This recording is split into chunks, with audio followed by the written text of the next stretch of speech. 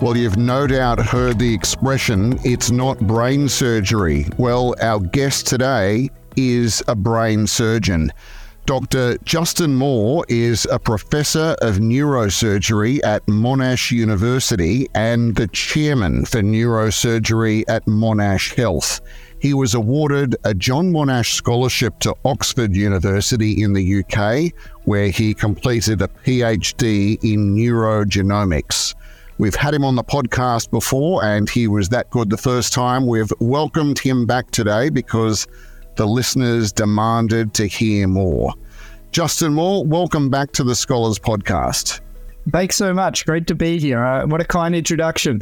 And welcome home back to Australia from Boston. So we're glad to have you back. Certainly the weather's better here, so I'm very happy to be back. Now, I'm going to no doubt embarrass you first of all. Justin, can you please run through your academic qualifications for us? Because I've seen your email signature and there's about 25 letters after your name. So I don't want to miss out on anything. So over to you. Not a problem. So as you mentioned, I have a PhD in neurogenomics from Oxford. I also have a law degree. I also have a Bachelor of Medical Science. I also have an MPH, which is a Masters of Public Health from Harvard in the States.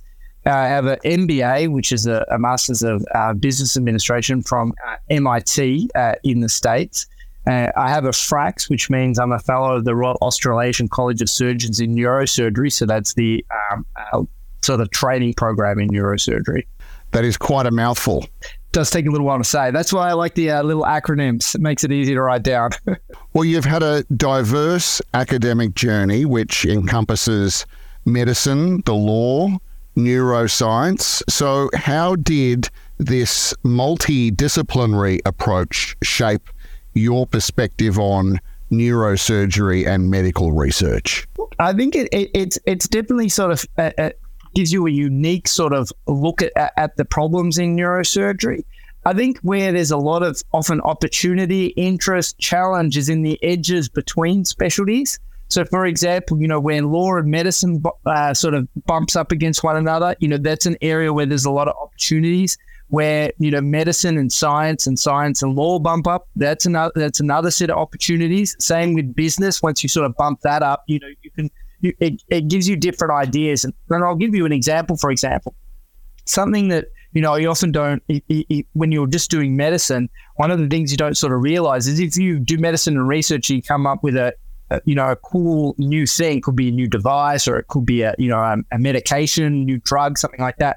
The sort of, you think you need to, sort of get it, it has to leave academia. But, once you've done sort of business aspect, you realize that actually there's a lot of contracts that you can set up between universities and healthcare systems to then spin that idea off into a company. And that might be another way to develop it if you can't get sort of academic or government funding. So I think, it gives you sort of insights there. And it's the same with neurosurgery. Like, as the area sort of develops, like one of the things I'm very interested in is to sort of maximize how many patients you can treat. You really need to sort of understand how the healthcare system works so you can optimize, where the resources are flowing so you can have maximal impact. If you don't sort of understand those flows, then it's very hard to maximize the impact that you could have. So that's very useful. And similarly in the law, that applies to all these sort of areas. So you have a much better idea of, what patients need to know and how you inform them and, what you need to make sure is, documented and those sort of things.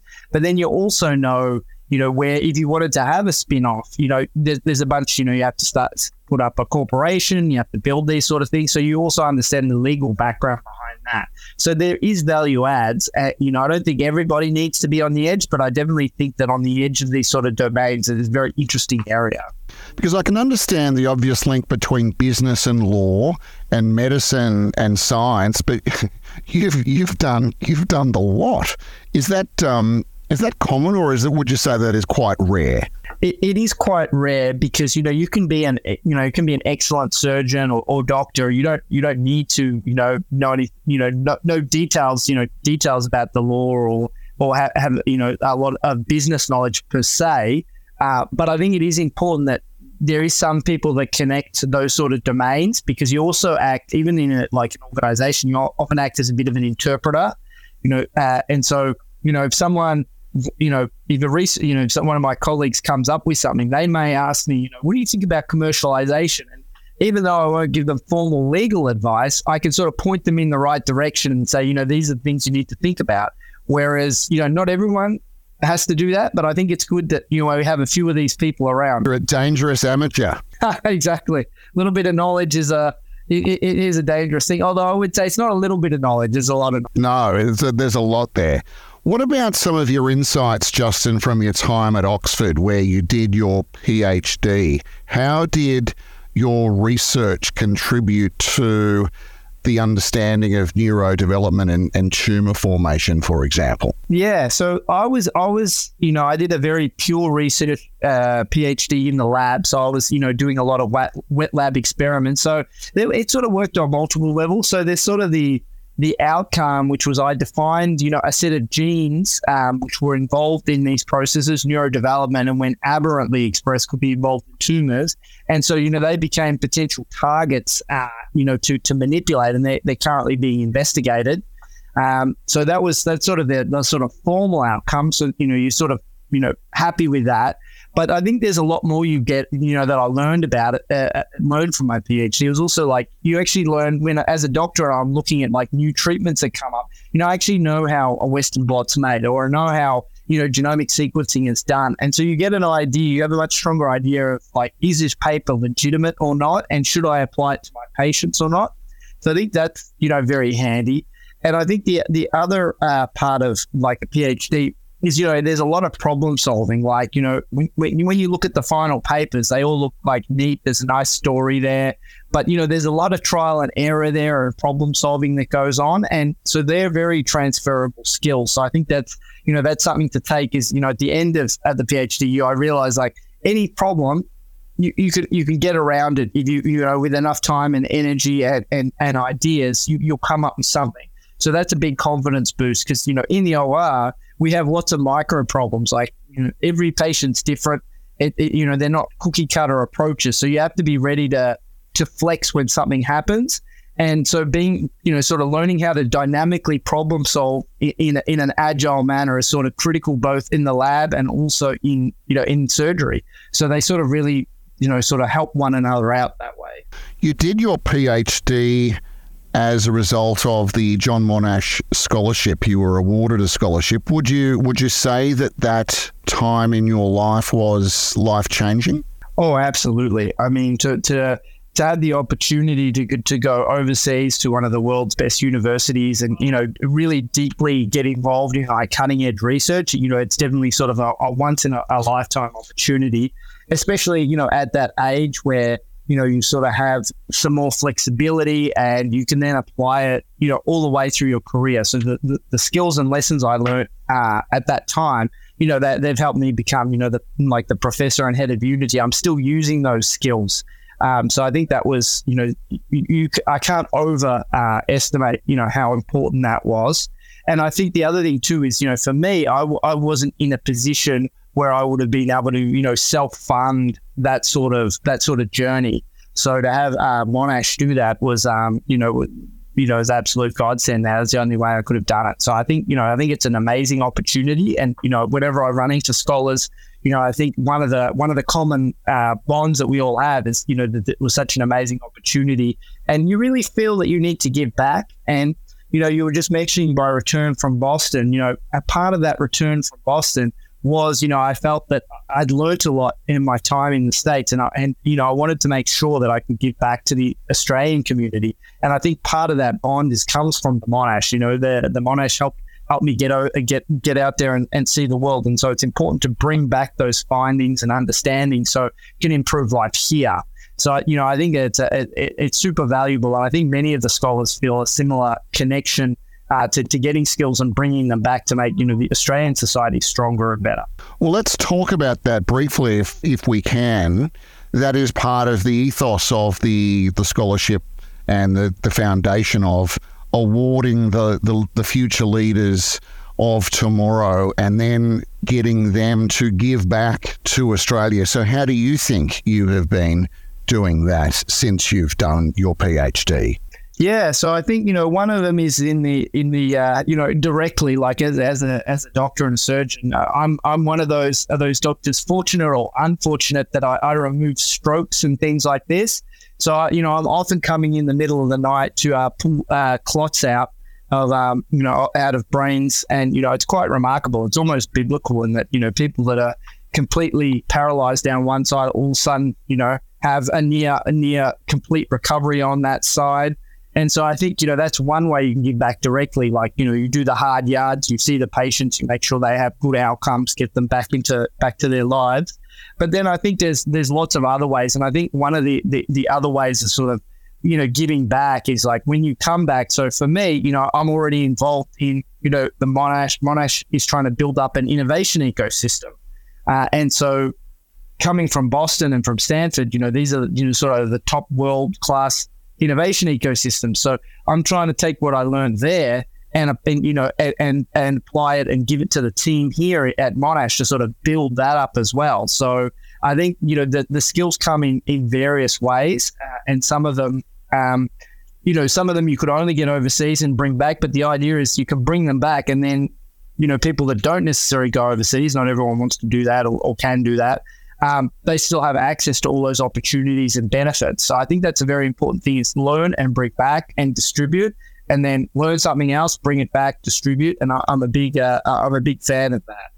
I don't really want to ask you to pick favourites, but you've studied at Oxford, Harvard, MIT, Stanford, and universities in Australia. What's instead of a favourite, maybe can you talk through a unique experience at one of those that's become instantly memorable and, makes for a good story? Yes, I would say probably. So, they're all fantastic. It's a bit like children, and, I do a lot of research with my university. So I only attended universities that I thought could really add value and were very super high quality in the area. But one thing I would say is something that sticks out like that was when I was at Stanford. I had the opportunity to go along they have a course there called the Biodesign course, and I managed to sort of go along and participate in that as faculty at the time.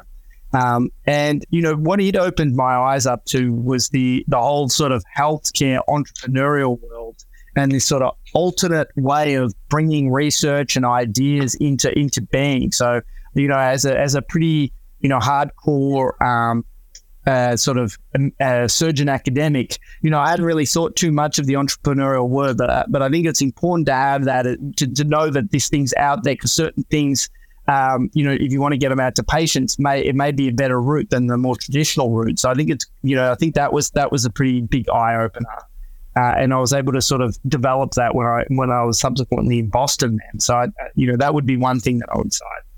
I know you're wearing a number of different hats in your current roles, but could you explain to our listeners, Justin, specifically what it is that you're doing right now?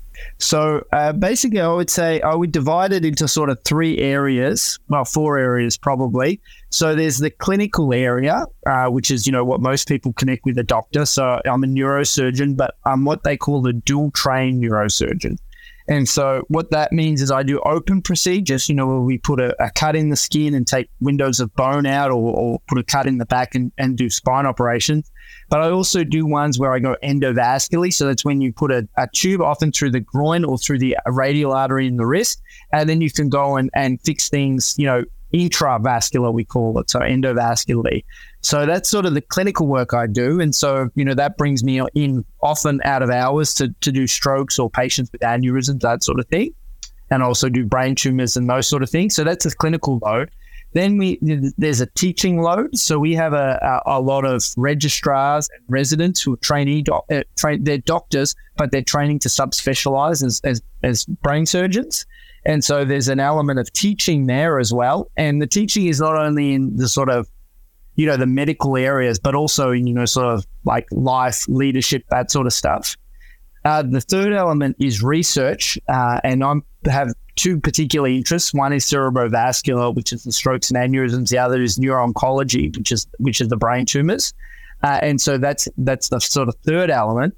And then the fourth element, which I'm doing a lot now as the head of the department, it's the leadership stuff. So it's liaising with the hospital and the university and the organization to get platforms up and running, be it clinical platform or research platform, ensure that you get the right, cutting edge equipment that's going to increase safety or patient, efficacy or increase the efficiency of the organization. And so that also takes up a chunk of time. So they're the sort of four large buckets that I'm working in.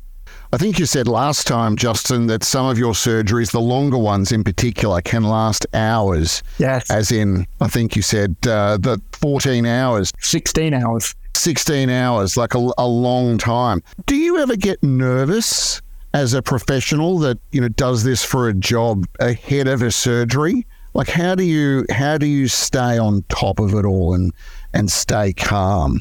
Yeah, I think you always, with a complex case, I think there's always a little bit of I wouldn't say nervousness, but anticipation. It's almost like athlete going out onto the track or onto the field. You want to do your best there, right? So, and there's a lot of preparation, obviously. You've looked at the films, you've spoken many times to the patient, all these sort of things. And so you sort of want to get out and deliver. So there's always an element of sort of anticipation, energy. I'm generally not too anxious. I think I've seen, I think I've seen most things that can happen under the sun by now. So I'm not really phased that I'm going to see something that I haven't seen. And I'm confident that I'm very agile. And so I'm confident that if something new comes up, I'll be able to deal with it. I probably get a little more anxious when I'm teaching. Is that right? In front of the lecture theatre or the classroom? No, like in the OR. So, like guiding some of these trainees through their first sort of sets of operations. So, it's a sort of an apprentice model. It's give and take. And so there's always this how much should you let them do versus when you take over, because you want them to grow and develop, but obviously you don't want them to make any errors. So it's this, you've got this sort of tension about when to take on. So I think that's a little more challenging. And it's just something that you have to, the patient safety is always number one, but then the second is, you need to develop the next generation of surgeons or else we won't have them.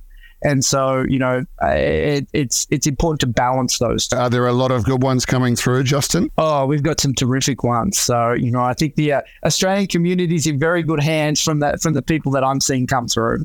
You've written over 100 peer-reviewed papers. So what do you consider some of the most impactful findings from your research, and how have they contributed to the broader field of neurosurgery? So, I'm proud of, some of the ones where we discovered genes and their functions. Obviously, that's sort of foundational work, but that takes, many decades to then get translated into actual patient, outcomes. But, a lot of the stuff we do, that I've been doing in neurosurgery is much more clinically relevant immediately. So I'd say some of the stuff that we've done really well is working out, we put in a lot of devices. So when we treat aneurysms, you can think of a bit like cardiac stents. We put stents in the brain, we put coils, we put various things in to get rid of aneurysms, open vessels up, this sort of thing. And so some of our work was delineating what other drugs you should be on at the time, and these were antiplatelet, anticoagulant drugs to stop you getting strokes post that. And what we found was using specific regimes, you could actually reduce the stroke rate, significantly. And so, that sort of data is, invaluable because it sort of changes the field overnight in that now everybody make sure they give these drugs, make sure that you have this amount of anticoagulation on board to prevent clots forming. And, if you think about it at a sort of global level, we've probably saved hundreds of thousands of people, from having strokes, post-operatively. So, that's a sort of very big and proud moment. You have a direct impact. Some of the other work that we're very proud of is we did a lot of the foundational work of new devices called flow diverters, which are a new thing to treat aneurysms. They're sort of less new now, but they were new, 10 years ago when we were doing a lot of this work. And I think delineating the efficacy and usefulness of these devices, basically increase the surgeon's, sort of repertoire of tools, significantly. And all of a sudden aneurysms that we previously just couldn't deal with. We'd have to just say, like, you're going to take your chances. And of course, bad outcomes follow, when nature takes its course. We're all of a sudden able to treat. And so these patients, which had sort of, almost like a death sentence over them, all of a sudden they're treated and, the aneurysm goes away and they're like magically cured. It's pretty remarkable. Justin, collaboration often plays a crucial role in medical research and practice. Do you find that your brothers and sisters in neurosurgery across the world are a tight-knit group where you're constantly swapping notes and tactics and ideas from, say, people in the United States or Europe or in Asia or South America? Well, I mean, what's the fraternity like of sharing information for the greater good? Yes, it's a pretty close-knit group. And one of the things is, neurosurgery conditions, like they're not super common. It's not like blood pressure or diabetes. And so we really need to sort of band together so we can get enough numbers to research things properly. And also because, certain conditions, you might only see, 5 of them a year at any given center. If you want to do a control trial in that, then you need a whole bunch of centers to get involved, to get the numbers up so you can prove the treatment works or not. So we do a lot of collaborations. We do, obviously I do a lot with the States. We've also done, a bunch with the UK and Europe. It's generally a friendly group, and we've sort of started to build. We have sort of structures and customs that we do to help move that along. So we often have a lead hospital with a lead PI there that will do a lot of the grunt work, and then the other teams, the other hospitals will then add on to that and follow that lead. And we sort of, if you lead one thing, someone else will lead another thing. So you often have multiple projects going simultaneously, so data can go both ways. I mean, the one rider, of course, is with the sharing data, you just have to make very sure that you follow all your hospital protocols, make sure everything's, anonymous. You got to have the usual security checks, but, that's pretty standard. So it's not usually an issue. But then, you can increase the number of patients in your studies, a 10x factor. And that makes them much more powerful. So we do tend to do a lot of collaboration. It's one of the fun things about being in neurosurgery. Balancing a career in neurosurgery with academia and research, I imagine, is extremely demanding. So how do you manage to juggle everything effectively? Yeah, it's definitely a tough gig. I would say that I'm chronically time poor. It's one of those sort of issues that, if you want to do all this, like that's part of the price. Like nothing, everything has a price, and so being time poor is one of the prices that I pay.